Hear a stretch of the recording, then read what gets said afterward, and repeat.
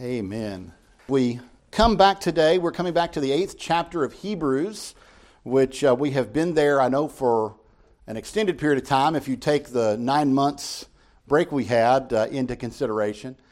We've been in Hebrews 8 for a long time, but it's an important chapter, and part of what I had said I would do a year ago, if you go back like 9 months, part of what I had said we would do is I said that we would go through and have one Sunday where we would look at the idea of covenant theology or the covenants in regard to what happens in Hebrews chapter 8. Now, this is an important argument for Baptists because as Baptists, we hinge a lot of our historic beliefs on what is said about the covenants and how God has ordered the covenants. And I don't pretend for a moment that we can go through covenant theology as a whole or in any way study it in one Sunday. But we want to look at an overview, because like I said, I told somebody we would do this. Unfortunately, they're not here today. So anyway, we'll do it anyway and trust the Lord to use it and bless it. But we need to think about this because covenant is at the heart of what God has done. We know this because in the New Testament we read of a new covenant, right? A new covenant. And that covenant is in the blood of Christ, purchased by Christ. Right? Perfected by Christ, ministered by Christ, applied by Christ. All of these things, the Bible tells us clearly our salvation is in Christ and Christ alone. We just sang a song that says that very thing. So we need to recognize this. So what I'm going to try to do, I've been wrestling with this for a long time. We took a break about 9 months ago from Hebrews because I was getting a little weary from walking through Hebrews. Hebrews is a difficult book. So we went back to Matthew's gospel for a while and these other journeys along the way. But we've come back to it and I want to finish this up. And I've thought about how will we deal with covenant theology in a bigger chunk, if you will, or in a bigger way. And I thought, well, maybe we'll do it in Hebrews chapter 11, where we go through a lot of the great men and women of faith. And we see particularly with some of those figures that God made covenants with them. We can think about Abraham and so forth that God covenanted with. And I thought, well, we're already going to be in Hebrews 11 a long time as we look at the lives of these great men and women of faith. So I thought maybe not Hebrews 11. And then I think what I've come to the decision to do, especially if this interests the church, is maybe next spring. We've gone through Pilgrim's Progress 1 last spring, Pilgrim's Progress 2 this spring, early church history in the fall. This fall will be medieval church history. We're going to maybe next spring look at the covenants and go through maybe a classic book like Nehemiah Cox's book on the covenants of God, and maybe spend about the first half of the year in that so we can understand a little better how God has worked and ordered things covenantally. So we're going to see today is a jet tour, right? Just like you're flying over a subject, you're just seeing bits and pieces of it, but it'll be things I think you're familiar with. If you're not and you want to know more about it, talk to me. I can maybe offer you a book to read. But also just maybe hold on for another 6 months and we'll come back to it. But anyway, so we want to look at this. Now, at the end of the day, what we want to recognize is this. Normally we don't preach on theological subjects specifically. We preach through passages and deal with theology in those passages. This is going to feel a little different than we normally do because we're tackling a subject that is found kind of systematically throughout the Scriptures, not just in any one text. And there are certain things that you deal with in the Scriptures that are like this. And so we just have to deal with it this way. But it is rooted in Hebrews chapter 8. I want you to recognize that. So we're going to be looking at this, and then we'll move next week into Hebrews chapter 9 and continue through 9 and 10, hopefully this summer. But as we look at this idea of a jet tour through the history of salvation, we want to think about what God has been doing over time and how He's done it. Because it's a glorious story, and it's important for us to understand if we're going to understand the Scriptures and how they work together as one story that tells us how God redeemed fallen man. And so we want to look at that today. I want to ask you to consider Hebrews 8 because there's some important phrases and verses there that we will need to recognize are very important to what makes us Baptists. And so we need to understand this. I'm going to read it one more time. I'm going to ask you to listen closely because we'll come back to a few of these phrases a little later.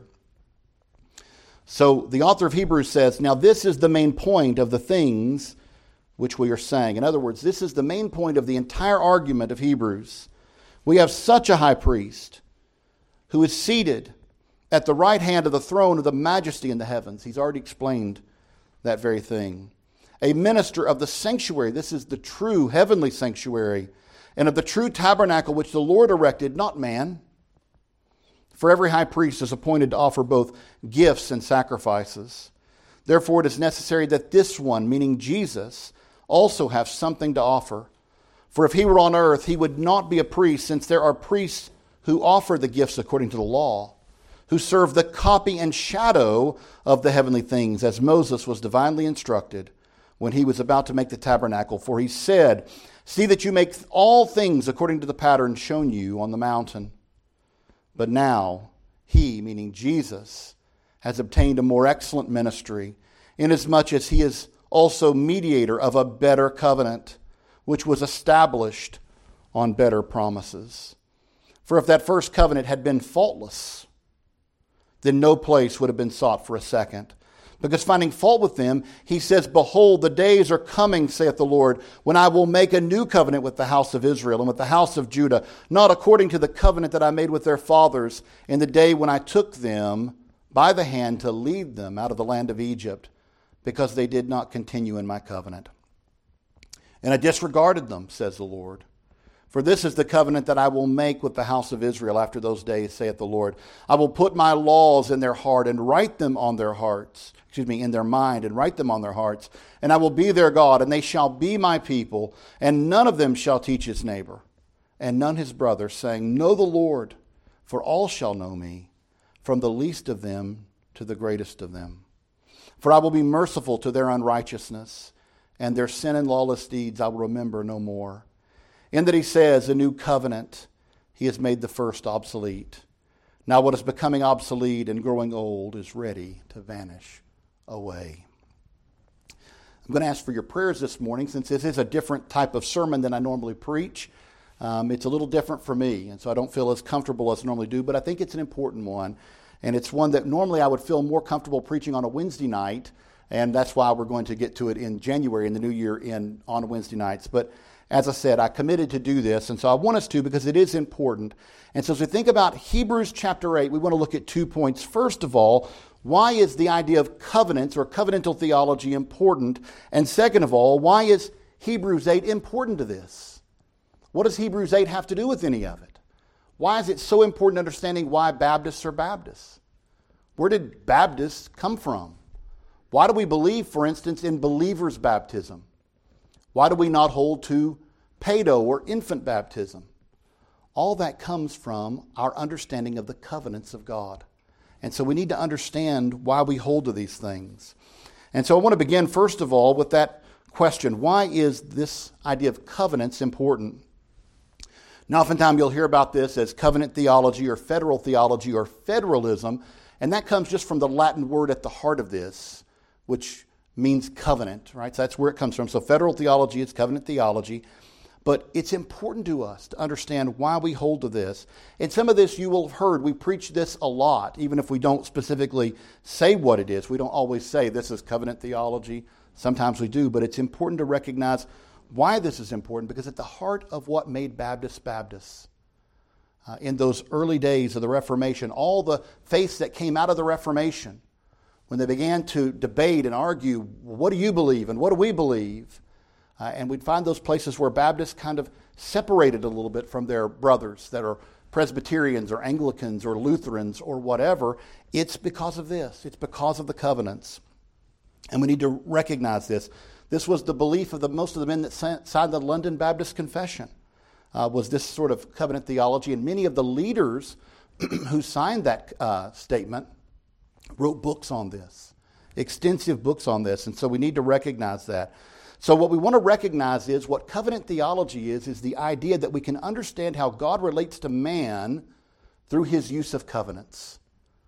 Now, that's not hard for us to realize in the New Testament. And oftentimes we see it there and don't notice it anywhere else. But God is always related to man through covenant. We see it in the Garden of Eden. We see it after the Garden of Eden. We speak about a covenant with Noah. We speak of a covenant with Abraham, a covenant with David, on and on and on. And then the new covenant with Christ and in Christ and sealed in his blood. So we need to recognize this. But the Scriptures speak first of all to a covenant of redemption. Now, this is not easy to find a verse and point right to, but there are verses that speak to this, right? That before time began, God pledged to do a work of salvation. Okay, this is an intra-Trinitarian conversation. The Father to the Son, obviously the Holy Spirit involved in this as well, but we see this in certain texts that ask us to consider this truth. Titus chapter 1, verse 2, in hope of eternal life which God, who cannot lie, promised before time began. Well, who did he promise it to? If God the Father promised the salvation of a people before time began, to whom did he make that promise? No human being existed before time began. But God always has existed. He is eternal. And so again, this is a way that the Scriptures are telling us that this was something done within the Godhead, that the Father promised the Son, you will go and die to redeem a people in time. And the Son fully willing to go. Praise God, fully willing to go to redeem us. We also see it in 2 Timothy 1:9. Who has saved us and called us with a holy calling, not according to our work, but according to his own purpose and grace, which was given to us in Christ Jesus before time began. Now, those aren't the only two verses. We could point to many verses. The Lamb of God slain before the foundation of the world. There's a sense in which we can understand Christ's crucifixion as being planned before anything was created, before anything ever existed. The Scriptures tell us this in numerous places. In numerous places. So the Father covenanted with the Son in eternity past to save a people for whom Christ would give his life. And that is the initial covenant from which all other covenants in Scripture flow. If you don't have that covenant down, you won't understand any of the other ones that follow after it. So we start there. God proclaiming in eternity past that Christ would come and save a people. Now, chronologically, the next covenant would be the one he made with Adam. And people will object sometimes and say, I've read Genesis, and there's nowhere that it explicitly speaks of a covenant made with Adam. And I would say that's true in one sense. There is no explicit mentioning of a covenant with Adam.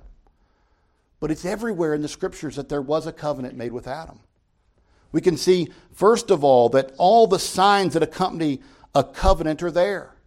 All the signs. For instance, there are elements spoken of the reward for keeping the covenant. Now again, it's symbolic, but Adam was put in the garden and was given commands. He was given some understanding of the moral law of God. And we mentioned this a couple of weeks ago. If Adam had killed Eve instead of eating of the tree, it's not as if that wouldn't have been a sin, right? He would have fallen and all mankind with him. But he disobeyed God and ate of the tree of the knowledge of good and evil. Now the Bible clearly and plainly tells us this. Adam sinned. But recognize this, most theologians argue that in this there was a period, if you will. A period of testing, some people call it. A period of probation, some people call it.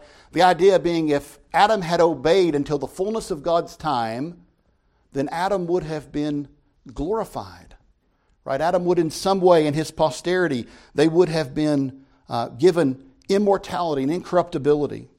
Both Adam and Eve and their offspring.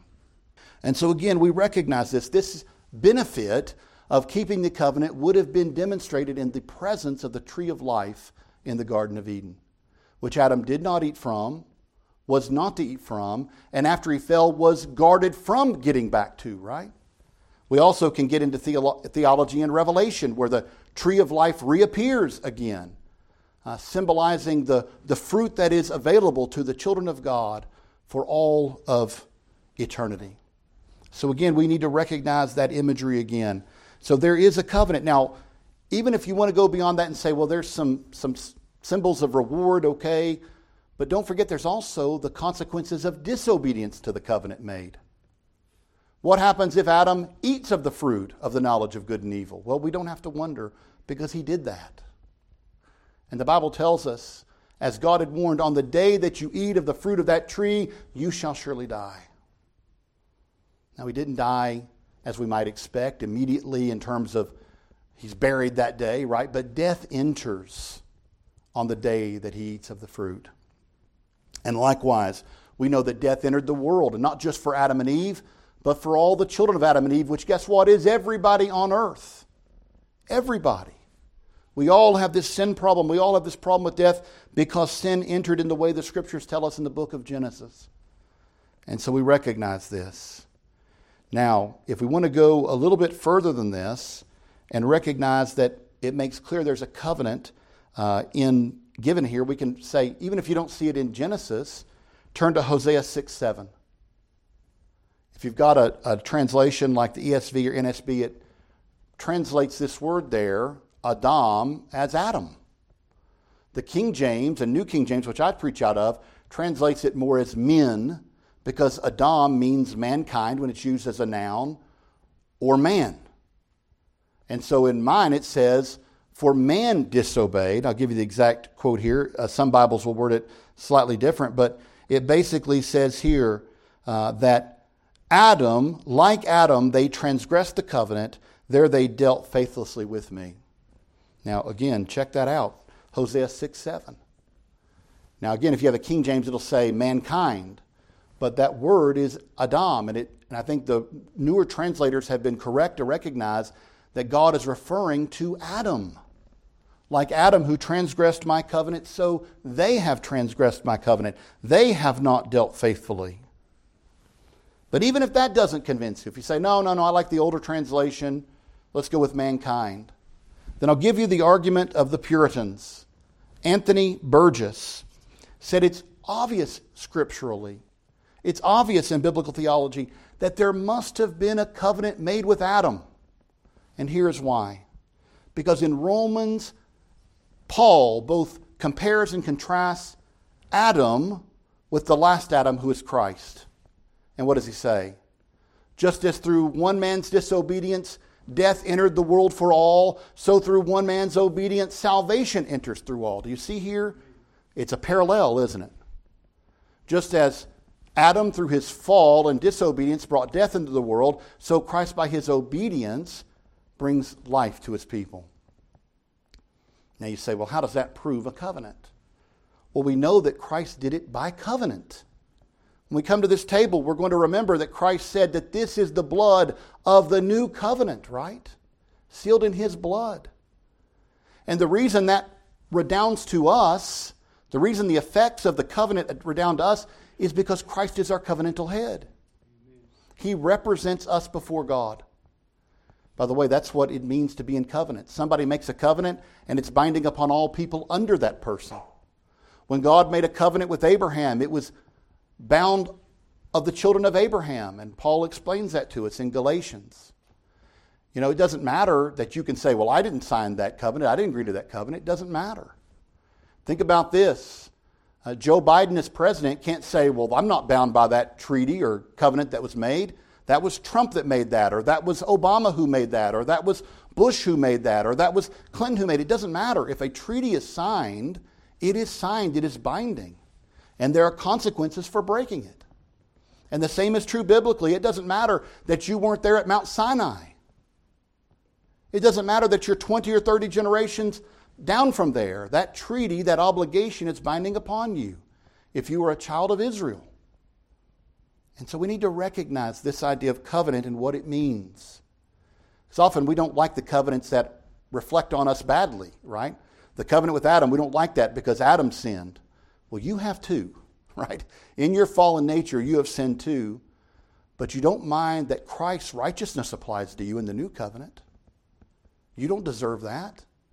You stand in his righteousness by faith. And therefore his righteousness applies to you. You didn't earn that. He earned that.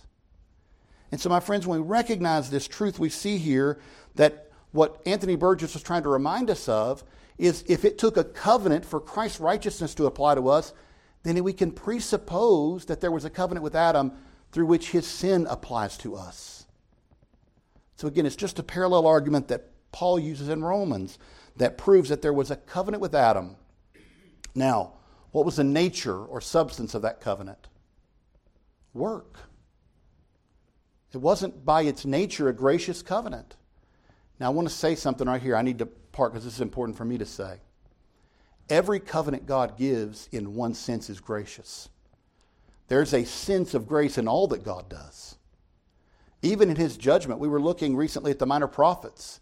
It is judgment unto the enemies of God, but it is grace unto the people of God at the exact same time.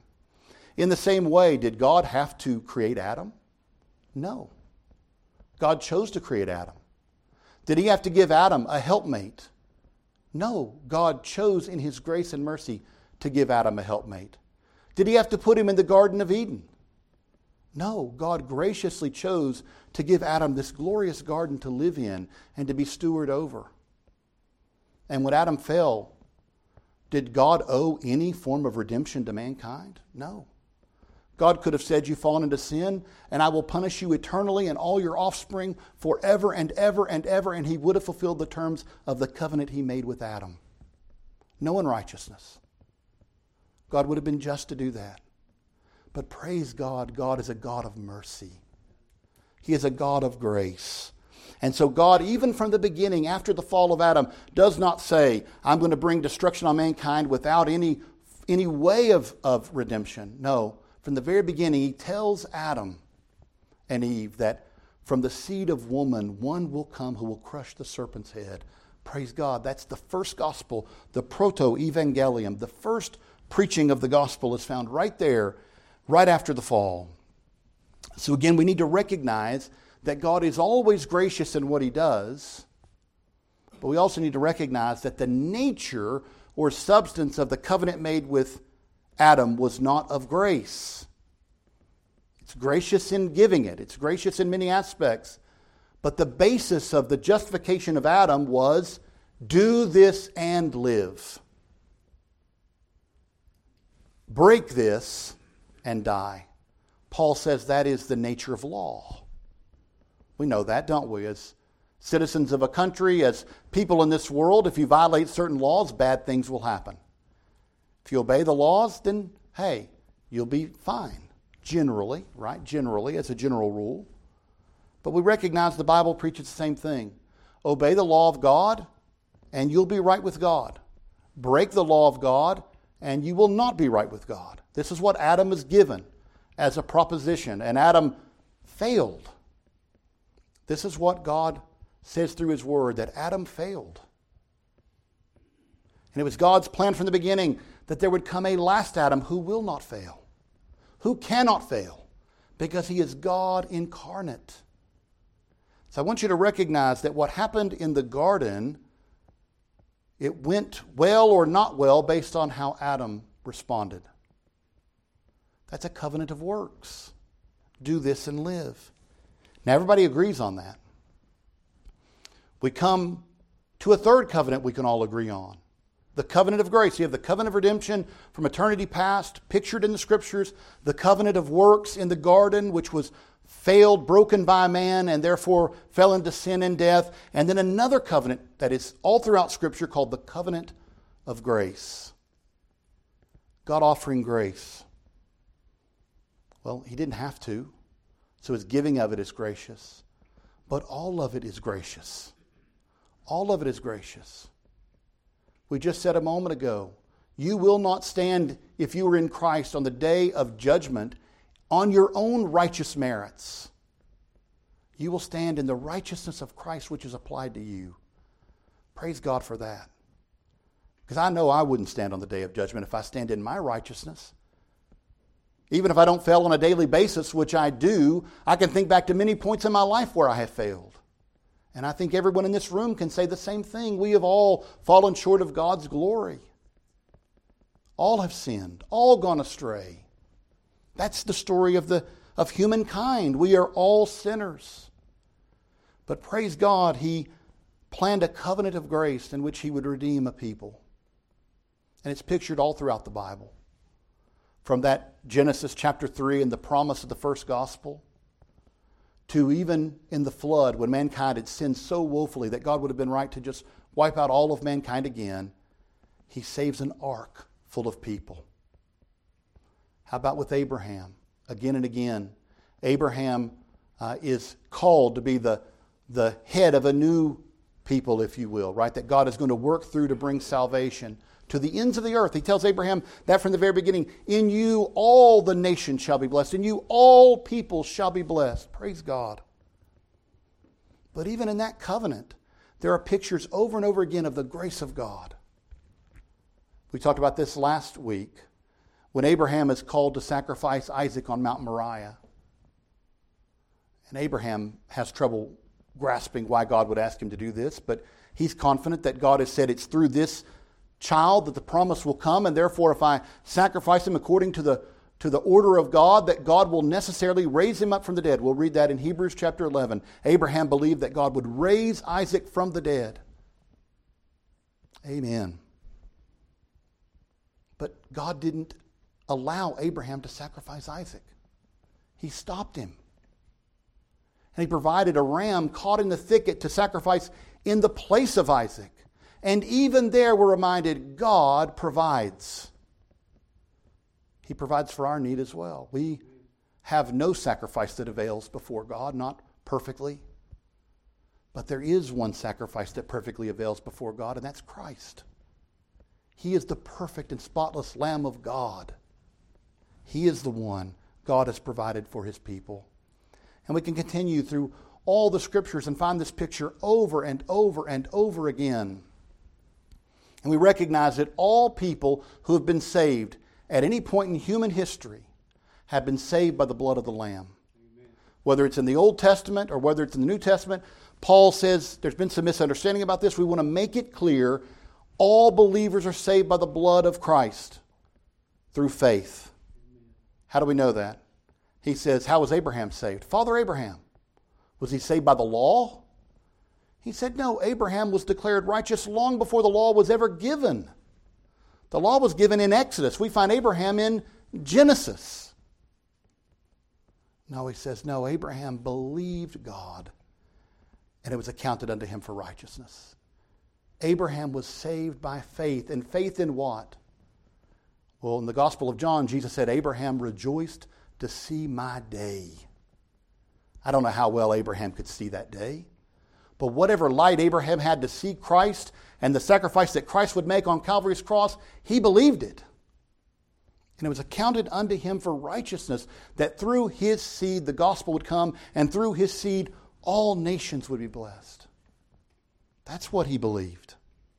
So my friends, we need to recognize that there is also this covenant of mercy, this gracious covenant. Now, we agree on that with all of our brothers and sisters practically. All of them practically. Where do we disagree with them? Where do we disagree with them? Well, between the Garden of Eden and the new covenant in Christ, there's a number of covenants offered, aren't there? And we have a different interpretation of what God is doing during those covenants. It's not unique to Baptists. Many Congregationalists held to it. The great John Owen held to this. But again, we need to recognize that there's a question. When God gives the proto-evangelium in Genesis chapter 3, that first gospel, is He formally making a covenant there, or is He promising to make a covenant? When He makes the covenant with Abraham, is that the covenant of grace? Or does it prefigure the covenant of grace that comes in Christ? When He makes a covenant with Moses at Sinai, is that another example or age of the covenant of grace? Or is it a covenant that points to the covenant of grace that's coming? Now you might say, what kind of question is this? Why do we care? Well, this is the difference between where the streams of Christianity that went Paedo-Baptist, infant baptism, and Baptists have separated, and the Congregationalists that don't practice infant baptism. This is where we separated. Because our Presbyterian brothers, faithful in searching the Scriptures, faithful in trying to wrestle with these truths, came to the idea that there is a covenant of mercy that is found in Genesis chapter 3, and is found again in Genesis chapter 12, and is found throughout the Old Testament, including the Sinai covenant. That these are administrations of the covenant of grace. And our Baptist fathers, they said, no, that's not right. the Old Testament law is not a covenant of grace. It's gracious that God gave it. It has gracious features, and it certainly points to the grace of God found in Christ in the future, but it has a nature to it that is works-based. Do this and live. Stay in the land that I'm giving you, God says. What does he say about that? Well, if you obey my laws and if you obey my covenant, then you shall be unto me a special people. Disobey, and guess what happens? Exile. Is that not what the Bible clearly teaches? Being in the land under the covenant is a condition of obedience. And God gave them gracious means to stay in the land even with sinning. The sacrificial system. But none of that availed perfectly in itself. None of it, as our author will say, could cleanse the conscience.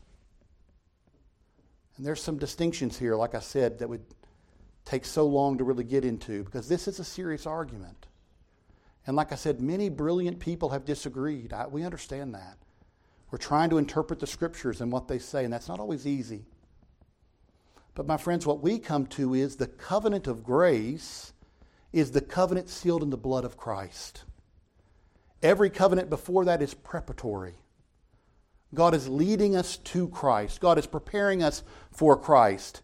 It's what Paul said, the end or the aim of the law is Christ. The law is not the mercy, but it points us to the mercy.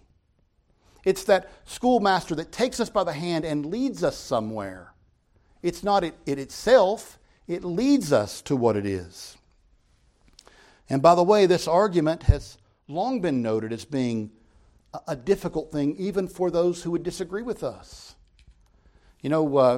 Calvin in his commentary on Hebrews chapter 8 says, the Apostle Paul quotes from Jeremiah 31:31. Now, this is the promise of a what? New covenant. A new covenant. And here's what he wrote about this, making the point that it is clearly distinguished as a new covenant. He says, the prophet might otherwise have said only this, I will renew the covenant which through your fault has come to nothing. But he doesn't say I will renew the covenant under different terms. He says I will make a new covenant unlike the old one. This is the language, if you will, of something of different substance. It has elements that are the same. We talked about this recently. He doesn't say I will get rid of the law. He says I'll put it in your minds and write it upon your heart. Paul deals with this in 2 Corinthians chapter 3 and 4. But this is an important point. Because if Abraham was under the covenant of grace, if Sinai is under the covenant of grace, if it's just a different administration of the same substance, then we have an argument that Abraham was told that in this covenant I will be your God and the God of your offspring, and you are to circumcise them. Sinai commands the same thing. What does this mean? Well, it helps us understand how our brothers come to the idea that baptism as the sign of the new covenant must be done for our children. But our Baptist forefathers said, no, we differ because we don't see the covenants that way. Abraham wasn't in the new covenant. He was saved by the new covenant. And maybe say this might be helpful. Owen says this, no believer was saved under or in or through the old covenant. Let me try to put this a different way. Here's what he said. He said, while many were saved in the days of the old covenant, none were saved through the old covenant. Amen. They were all saved through Christ and the new covenant, the covenant of mercy. And so Abraham was saved by the new covenant, right? Even if he lived before it was given. And this is what our Baptist forefathers have taught us. It's how we came to differ and say, no, we're not to baptize infants. And here's why. Because the church is the body of believers. Right? So this would take hours to really do properly. I'm just trying to show you, why does Hebrews 8 play into this? Well, when you read Hebrews 8, what do you read the language of? Well, as we already mentioned, what is said there in quoting Jeremiah of a new covenant.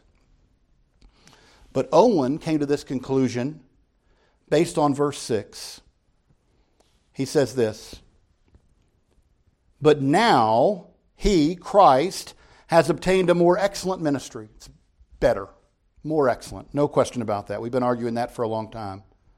Inasmuch as he is also the mediator of a better covenant. We've argued that all along. Better priest, better covenant. But listen to this next phrase, which is established on better promises. They're not the same promises. It can't be of the same substance if the promises attached are different. Now, our Baptist forefathers argued that, but John Owen, who is not a Baptist, said that makes it pretty clear. But even if that doesn't make it clear that it's of different substance, he says, look at that word for established. Established. In the Greek, this word is nomotheteo. And it actually means to have a legal founding, a different legal founding. Well, this goes back to what it said earlier. If there's a change of priest, there must also necessarily be a change of law. It's not the same. It's a new covenant, not a restipulation of the old covenant. It's an entirely new covenant. The old covenant points to it. The old covenant helps us to understand it through type and shadow, but it's of a different substance. Let me say it this way. As we come to this table, this is very important. It's not just that Christ is better. The author of Hebrews has been making that argument, hasn't he? He's better than Moses, greater than Joshua, greater than Aaron, greater than David, greater than the angels. We can go down a long list, can't we? Greater high priest, greater intercessor, greater mediator, greater sacrifice. And we might say, okay, just like in a test in school, maybe I'm a little bit worse student than you are. You're a greater student. I get an 82 on the test and you get an 89. Is that the way Christ is greater than those pictures? No, Christ is not fractionally better, right? Christ is not a little bit better in some sense in which we're comparing them. When it says that Christ is greater, it's in this way. Part to whole. Imperfect to perfect. It's not just that we say, oh, well, there were varying high priests in the Old Testament and some were greater than others. That's true, no doubt. The author of Hebrews makes that argument. That is not what he's saying about Jesus. He is not a little bit better than all those that came before. They were men, and he is the God-man. Right? They were imperfect. He is perfect. The sacrifice they gave, were some of the animals better than other animals in terms of being spotless or being whatever? Yes, no doubt about it, right? You offer a sacrifice, maybe one looks a little better than the other, but that's not what we're talking about with Jesus. He's not a little bit better. He's not even just a lot better. They are imperfect. He is perfect. They do not avail. He avails. Right? One is part, one is whole. That's the argument of Hebrews. Christ is better because he's wholly different. And that makes the covenant wholly different. And that's what he says here. He says, what has been made obsolete is passing away. Go back and look at Hebrews 3 and 4. No, try that again. 2 Corinthians 3 and 4. See what Paul says. The glory of the new covenant in Christ is so glorious, it's as if the old covenant had no glory at all. And we say this over and over again. It does not mean the old covenant had no glory. It means the light and glory of the new covenant is so great that by comparison we now see the old covenant looks dim. By comparison. Because as Paul says, one was intended to pass away and the other is everlasting. When we come to our benediction at the end of the service, listen to what the author of Hebrews says in chapter 13. He calls the covenant the everlasting covenant. He's been arguing throughout this letter what was given at Sinai was not everlasting. But what is given in Christ is. And that makes it greater. Not by degree, but by substance. It makes it better. So brothers and sisters, why this should matter to us is it explains to us what God has been doing, how he has saved us. It reminds us that when we come to this table, we don't come to remember just some basic principles or something. We come to remember that Christ came, fully God and fully man, perfect, glorious, the spotless Lamb of God, that he went to Calvary's cross and gave his life as an atonement for us. And that we come to this table by faith. We come here and remember what Christ did, what no one else could do, what Christ alone accomplished. And we celebrate him.